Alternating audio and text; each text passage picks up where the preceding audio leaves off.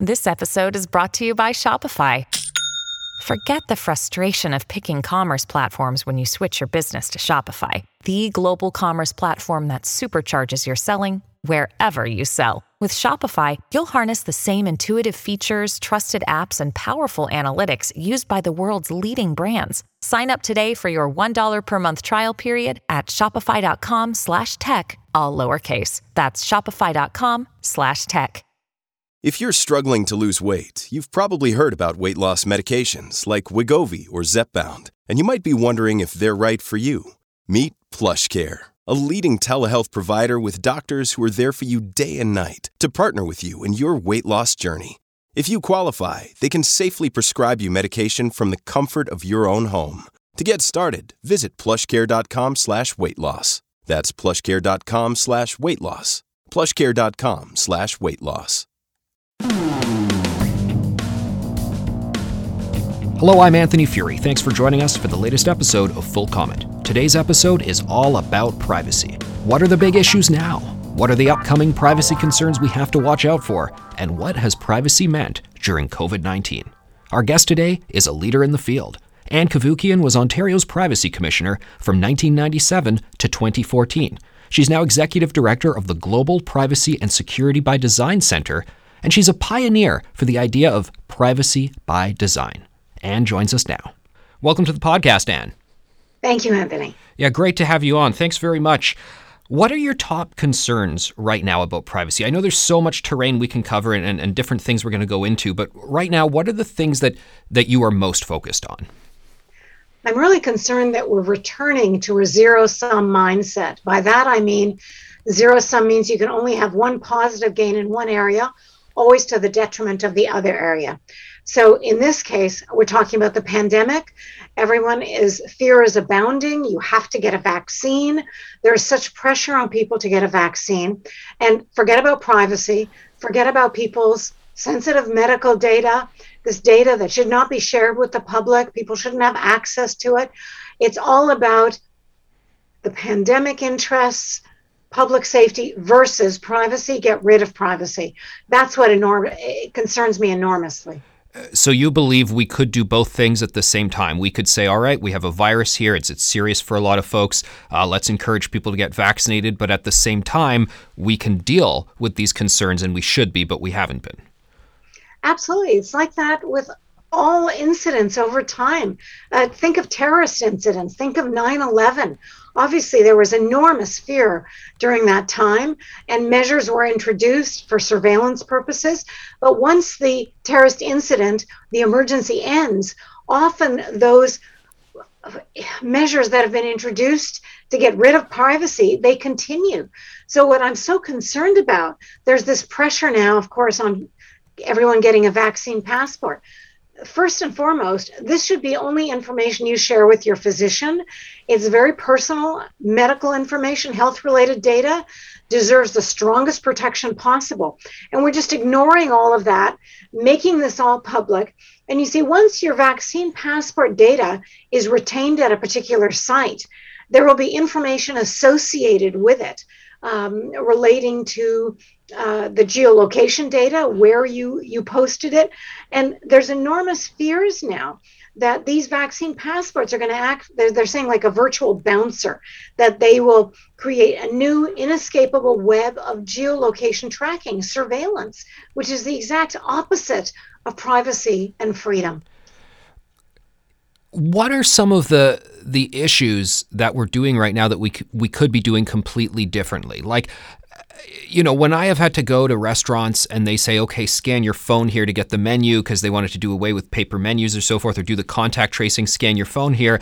I mean, I don't know the technical back end stuff of all of that, but I was like, I don't know, this is kind of icky. Can I just write my name down on the form for the contact tracing? So I did. Or with the menu thing, I was like, just give me the menu. You know, I just want to look at the paper menu like I've done, you know, throughout my life, that kind of thing. And I know there's some people who just love doing the new digital stuff, and I'm just not crazy about it. And I'm glad, at least for now, where I am in Ontario and Toronto, I've been able to do that stuff.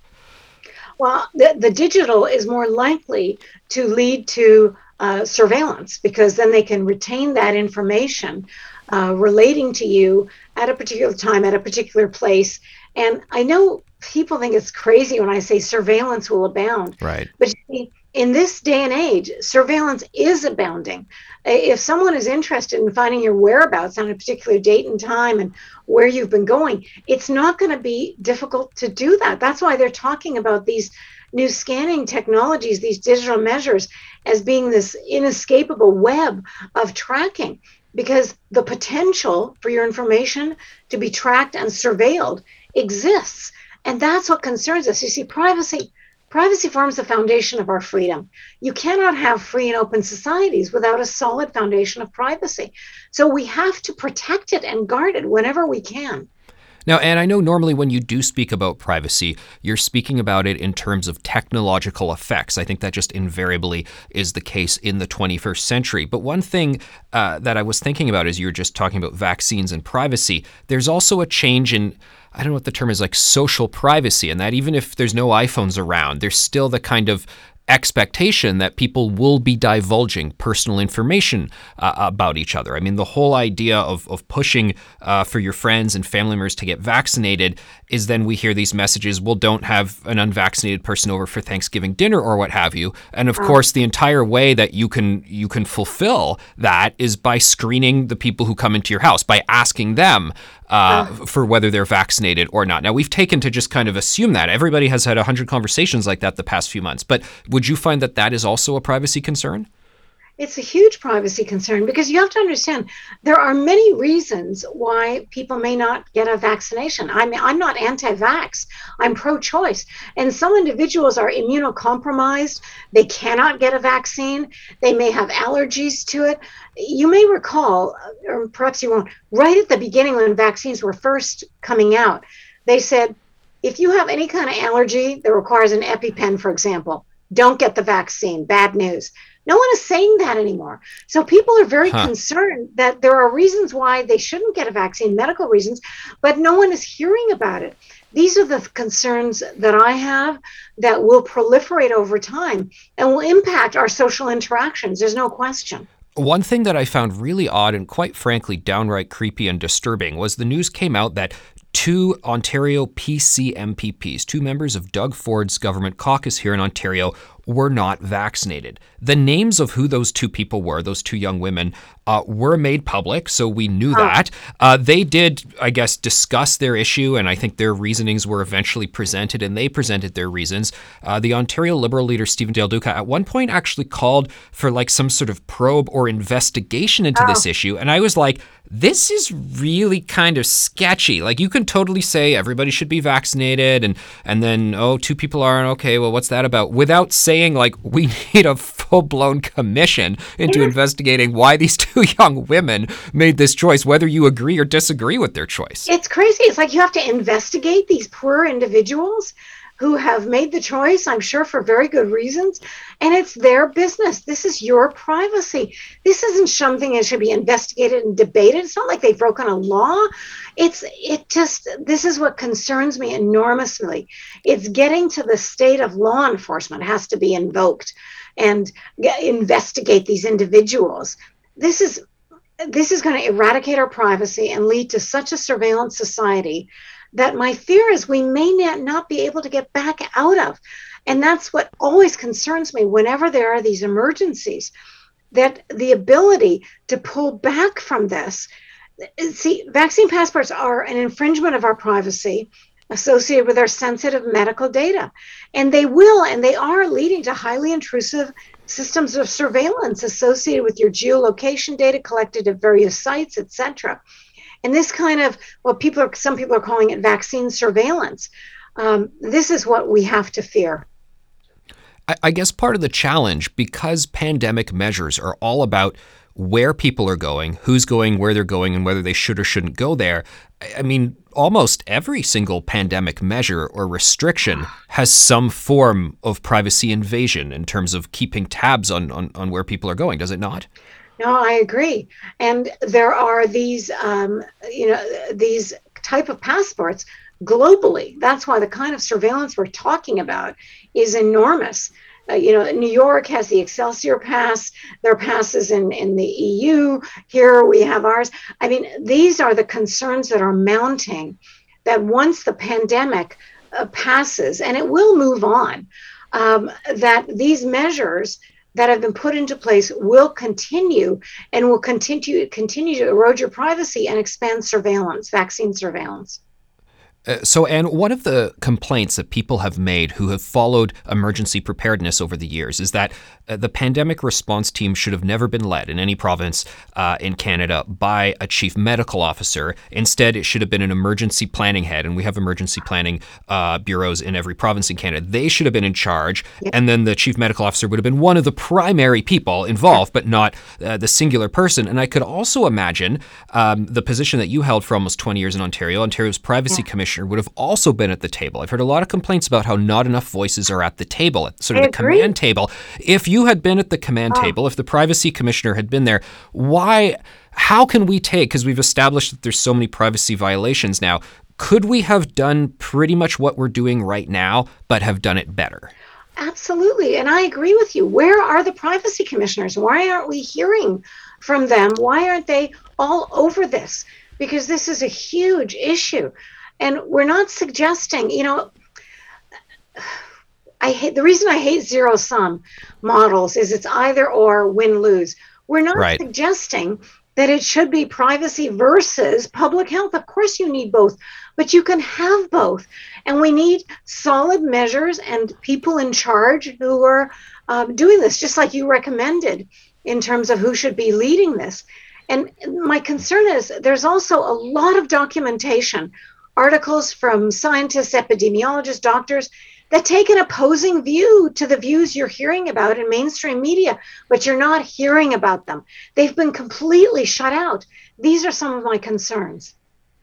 One of the other things that has happened in Ontario recently that I feel would be a much bigger deal if we were not preoccupied with talking about the pandemic was the rollout of something called Ontario's Digital ID. Something that I know you're very familiar with these concepts, digital IDs. It's just been announced during the pandemic. The rollout is beginning. I'm not going to try and explain what the digital ID is because I might not do it as well. How would you explain what a provincial digital ID is? What they're trying to do is replace, for example, driver's license that you have in paper form or your OHIP card, things of that nature, make it digital in nature so that if you lose the paper or whatever, you don't have to worry about it. It is retained in digital form at all times. And I can understand why people are doing that. But enormous protections have to be invoked. And in fairness to the government, they have said, look, we know that this data is very sensitive. We're going to encrypt it. We're not going to retain it in centralized form. They've introduced a number of measures that will be privacy protective. But what I always say is trust but verify. You have to verify all of what is being claimed by the government is going to take place to make sure it's actually being rolled out. So we have to have audits. Again, I don't know where are the privacy commissioners. I would be looking under the hood all over the place to ensure that the claims being made about the privacy protective measures that the government intends to introduce, that they're in fact in place and being made responsibly. There's all kinds of encryption you can have. You can have very strong encryption or weak encryption, all that kind of thing. Someone has to investigate this. We need to audit all of these activities. So I've got the Ontario government's digital ID website up explaining all of this, and they say as an individual, you can use the digital ID to prove your identity when you, and they give some examples, make an age-sensitive purchase like buy a lottery ticket, apply for government assistance, access and use vaccination records, open a bank account. And it says as a business, you can use digital IDs for hiring new employees, proving identity, verifying customers' identity. I go, well, hold on a second. How does this all interact with each other? Because, again, I'm not, I want to say I don't want to be dystopian, but I guess I say, yes, I want to go there and I want to do the worst case scenario. And then you can tell me how much of it is potential, how we safeguard against it. We're talking about this digital thing that has my vaccine records, it has my financial info, and I guess it can all talk to each other. I mean, an employer is going to access some of it. The banks can access some of it. The government's going to access others. There's hackers out there who are smarter than government programmers, I think. So I've heard. Yes. So this sounds a little tricky. It makes me very nervous, not because the intention isn't good. The government is trying to make life simpler for people. But in rolling this out, and like you said, all the complexity involved, there are so many measures. The potential for a hack seems enormous. Look at what's happened in Newfoundland and Labrador. They've had horrible hacks of their health data. Over 100,000 individuals' health information has been accessed by hackers, and the Ministry of Health's employee data. This is not something that can easily be avoided. So the enormous measures that have to be put into place before this goes live in terms of securing the data, this is off the screen. I mean, I would hire the white hat hackers to try to break into it, to make sure that they can't. Right. Because the odds are someone will break into it. And like you said, it's the most sensitive information. It's health information. It's financial information. It's employers accessing employee data, and on and on. This is huge. Okay, but here's the problem. Saying, okay, it's good intentions. We've got all of this together. This is the point of what it's to be used for now. But a digital ID, the genie's not going back in the bottle. It's going to continue forever. So the Ontario government only means it for these three things right now. 5 years, 10 years, 15 years, 20 years down the road, surely they're going to slightly tweak the way it's being used, and presumably they would be tweaking it in a more expansive way as opposed to a constricting way. Am I crazy to think that's possible? No, not at all. That's a safe assumption to make. The hope is, and I'm challenging them on this, they're saying that they're not going to retain this data in a centralized database, which means that theoretically each individual would have control of their own digital ID and would only be able to reveal it if they consented to it. This is very complicated because people are going to say, oh my God, I don't have to consent every time, just put it out there. There's going to be so much confusion as to how this will operate and the measures that need to be taken to keep your data protected. And this is what concerns me. The government is saying the right things, but that's why we need someone to look under the hood and make sure the measures they intend to put into place are being executed very, very securely. We'll be back in just a moment after this message.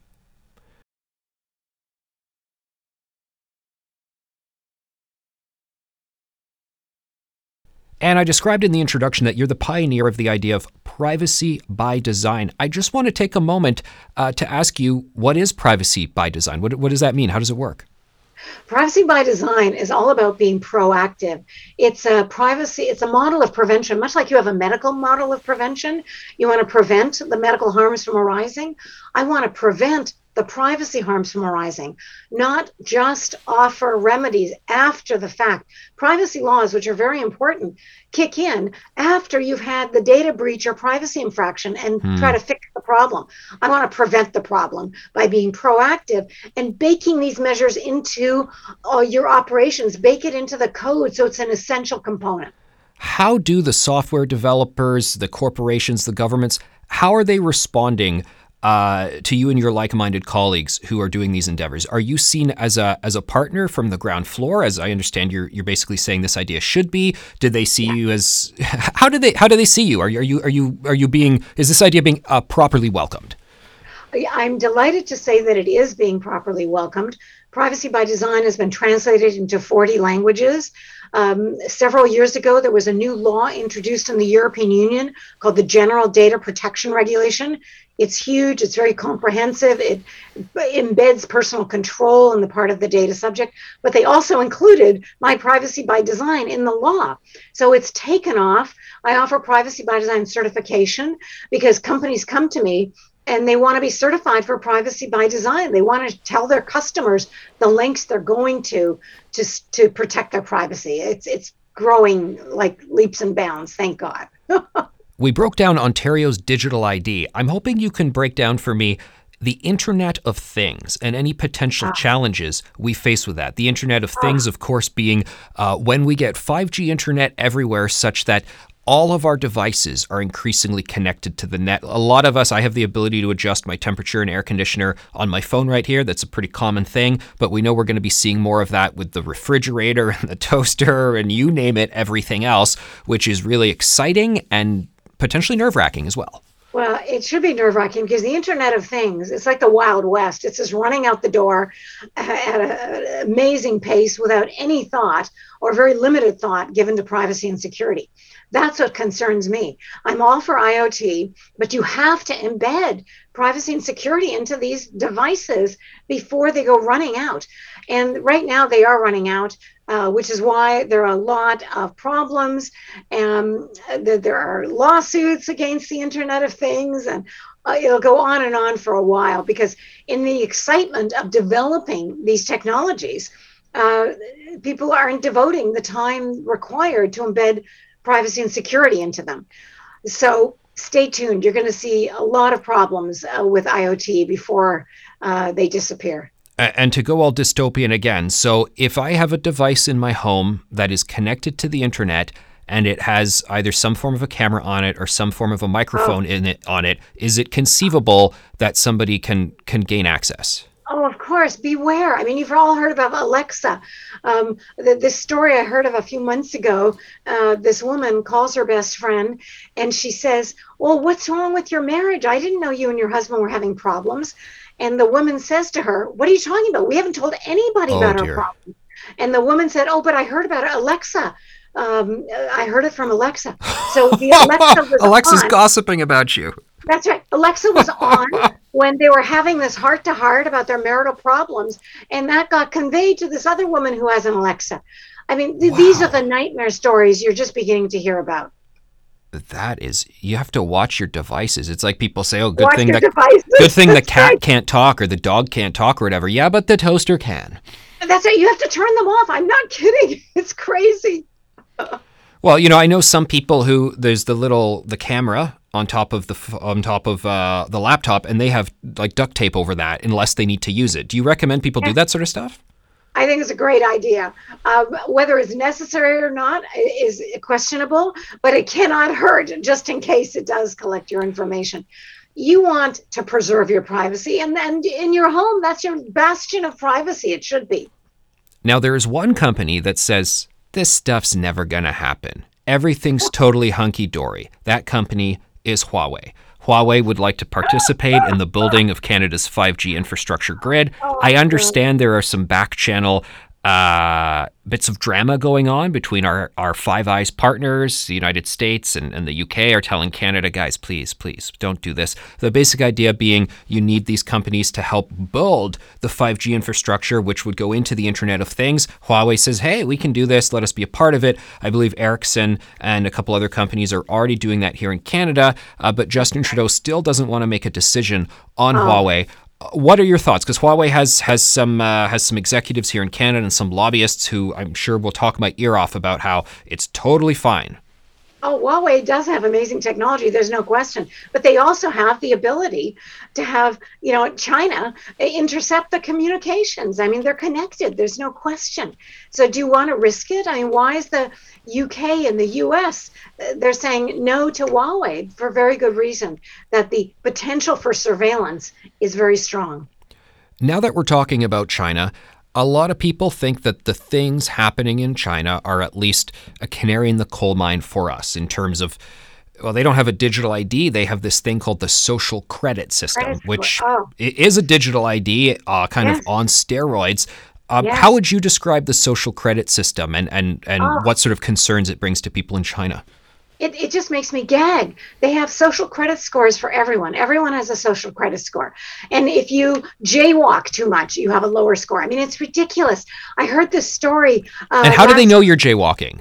Because I know you're not really making that up. Like, they do kind of pay attention to that stuff. Everywhere. Cameras exist everywhere that pick up everything about you, your communications, everything. It's just there's no privacy, obviously, in China. There was a story also, this is heartbreaking. This young student finishes high school. He's brilliant. He aces everything. He wants to go to university. He applies to universities in China. He gets rejected from them all. Why? Because the social credit scores of his parents are unacceptable. They're too low. Can you imagine you're punishing the child because of the behavior of the parent? They jaywalk too much or whatever. It's ridiculous.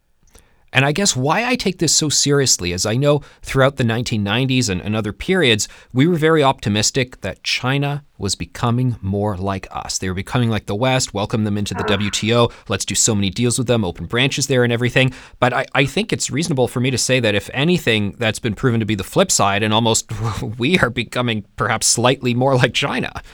Oh, God help us if we are. Yeah, but you're absolutely right. China's surveillance has grown dramatically. There is no ability to escape that. And I pray that that doesn't happen here in Canada. What should regular individuals do to make sure that these things, don't happen? I mean, we're talking about, I don't even want to say worst case scenarios, because I know some of these things that you've warned about in previous years have been proven to in part come true. How do people escalate the privacy issues to the level they need to be? One thing I do, and I suggest to people to do it, whether you're buying something online or in a real store physically, you're present. And I make the purchase, and often they'll ask you for your postal code or something. And I'll say, what do you do with the postal code? Do you share it with third parties? I ask questions. And the clerk, won't have a clue what to answer, but they'll go get their manager. And the manager will come and say, oh, you're concerned about your privacy. Oh, well, in that case, we can do this, we can do that, we can encrypt the data. They have measures in place, but you need to express your interest in privacy to engage that. So I urge everyone to do that. Turning location services off on your phone, is that a valuable thing? Some people say it doesn't really matter, that they can places like apps or whatever still go around it. It's a good question. The only negative associated with it is there may be a need to actually have your location services available to you. So you have to be careful, but it's probably there anyway. I want to talk to you about a rather odd project that was planned for downtown Toronto. It's not happening anymore, called Sidewalk Toronto, where Alphabet, Google's parent company, got, I guess, the rights, you could call it, for a large bit of acreage, a piece of downtown land that had previously not been developed because it was more industrial land. And they said this is the great opportunity to create a smart community, a community entirely plugged into a grid where everything from garbage collection to the temperatures and the rain precipitation and I think who's standing where and what, and everything's going to be on the grid and smart, and it can be sort of, if not controlled, at least kind of monitored and directed from a central hub. And you were at the forefront of individuals saying, okay, maybe sounds kind of cool, but boy, there are some concerns with having an entire neighborhood that every inch by inch is like this. Well, the interesting thing, Anthony, they approached me and they wanted to hire me to embed privacy by design into the smart city. Great. And I said, great, I would love that because I live in Toronto. I want this to be as privacy protective as possible. And I studied it and I said, okay, what we have to do is we have to de-identify data at source. Meaning, because the sensors, the technology is going to be on 24/7. I said, the minute anything picks up anything that's personally identifiable, we have to strip the personal identifiers from it. And they said, great, we'll do that.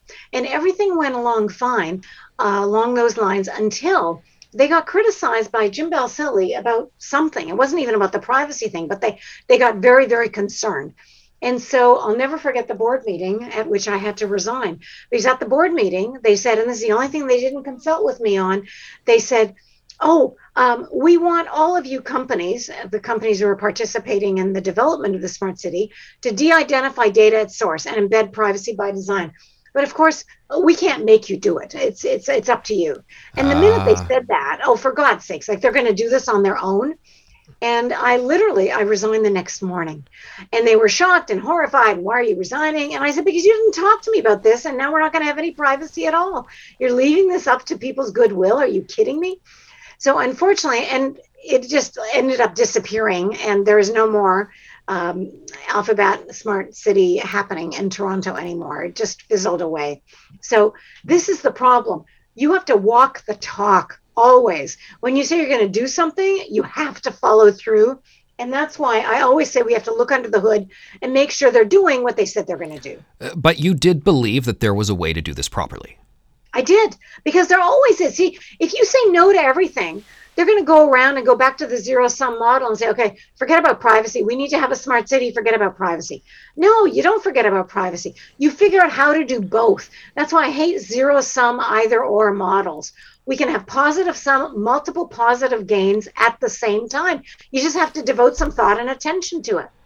But I got to be cynical here. If I'm a CEO of a company involved in any project that is doing mass data collection, what is the point of me getting that data if I cannot do data mining and I can't sell it and I can't turn it into marketing material?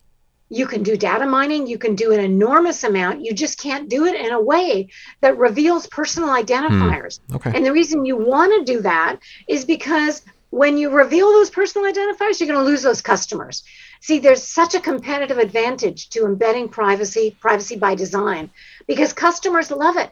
It builds trusted business relationships where there's such a trust deficit right now. So I always, I talk to companies all the time. I go into the boards of directors and they're shaking their heads. They don't want to see me.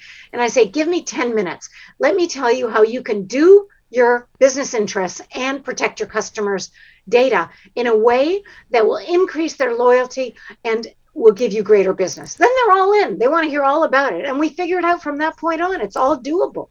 Now, I know there's a lot of people who aren't too concerned about their data getting everywhere because they go, well, I know it's just corporations who want it to sort of micro-target me for their goods and so forth. And to be honest, I'm kind of fine about that. It might tell me about a few sales.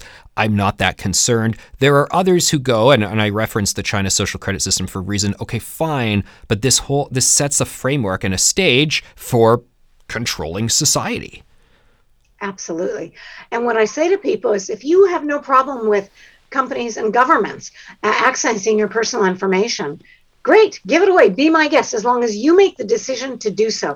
Privacy is all about control, personal control on the part of the individual, the data subject, relating to the use and disclosure of their information. If they want to risk it and have the gains from various companies, great, do it. But do it knowingly. And the thing is, some people will do it and others won't. You have to have other measures for individuals who want to have their privacy protected. It's not an either or proposition. Is there a way we can do the fine print better? Because I know a lot of people who don't even read their mortgage documents, which is something that they're signing up for, $500,000 for 25 years of their life kind of thing. They don't even read those full documents. So they're certainly not reading the fine print on some app, which may be, turning on their camera randomly or what have you. Oh, Anthony, I talk to people all the time about how to make sure that they know what's going on in terms of the fine print. But you see, I don't expect them anymore to review all the terms of service and all the legalese in the privacy policy. Life is short, but it doesn't mean people don't care about privacy. Concern for privacy is at an all-time high for the past 2 years. It's come in the public opinion polls at the 90 percentile. 90% very concerned about their privacy, 92% concerned about loss of control over their personal information. The answer to this is privacy by design, because one of the 7 foundational principles of privacy by design is called privacy as the default setting. What that means is you say to your customers, you don't have to ask for privacy. We give it to you automatically. It's the default setting. We are only permitted to use your personal information for the primary purpose of the data collection that you consented to. Beyond that, we can't use it for anything. If a secondary use arises down the road that we'd like to use your information for, we have to come back to you and seek your additional consent. This is a win-win all around. It's a game changer. Customers love it because it builds such trust, and companies love it for that reason too. We can do this. And I wonder, to what degree do we get the privacy we deserve? By which I mean, I remember when I was a kid, or not too long ago, of course, you go to a store and you say, I'd like to buy this, and you give them the cash or even the credit card, and they take your money because you think a business would just be fine to take the money and be done with it. But now it's, as you said, about going to the grocery store, postal code, or even address, please, or phone number. And at Loblaws, because, they do it every time now, I just say no. I just say no, and they know, and then they don't do it. Yeah. But at other places, you'll be at a small store, or I'll be taking my kids somewhere, and I'll just say, what? So why do you need my phone number? I go, well, we need it to create a profile. Or I'm like, what? No, here you got a service. I'm giving you the money. That's it. That's what we're doing here. But yet, so most people, I think, just, oh, okay. And they give them the information. I think that's changing slowly, Anthony. It is a slow ride, but most people just aren't aware of the potential egregious uses of their information. Right. And increasingly, they are becoming concerned. In the past, I used to speak to public groups, and explain why I think they should be concerned about their privacy. I don't have to do that anymore. They already know, and they're asking me questions about how to do it. So I think slowly that's beginning to change. Are you optimistic then about the future of privacy? Oh, Anthony, I'm the eternal optimist because you have to be. Otherwise, just shaking your head all the time. I'm not suggesting for a moment that it's getting easier. It's not. And surveillance is abounding, and we have to remain vigilant. But having said that, there's lots of groups that are developing for this. For example, there's something called a decentralized identity foundation, consisting of all the major companies, Microsoft, Intel, etc. And it's all about decentralizing identity, because that way everyone can't have access to your identifying information in a centralized manner. So there are measures taking place, and encryption is getting stronger. There's ways to do this. There's something called synthetic data, which de-identifies your data. So it's like a chess game. We always have to stay one step ahead. A crazy world out there for sure on the privacy matters. Ann Cavoukian, thanks so much for wading through it all with us, giving your expert insights. We really appreciate it. Oh, of course. It's my pleasure, Anthony. Thank you. Have a great day. You too. Full Comment is a Postmedia podcast. I'm Anthony Fury. This episode was produced by Andre Proulx, with theme music by Bryce Hall. Kevin Libin is the executive producer. You can subscribe to Full Comment on Apple Podcasts, Google, Spotify, and Amazon Music. You can listen through the app or your Alexa-enabled devices. And you can help us by giving us a rating or a review, and by telling your friends about us. Thanks for listening.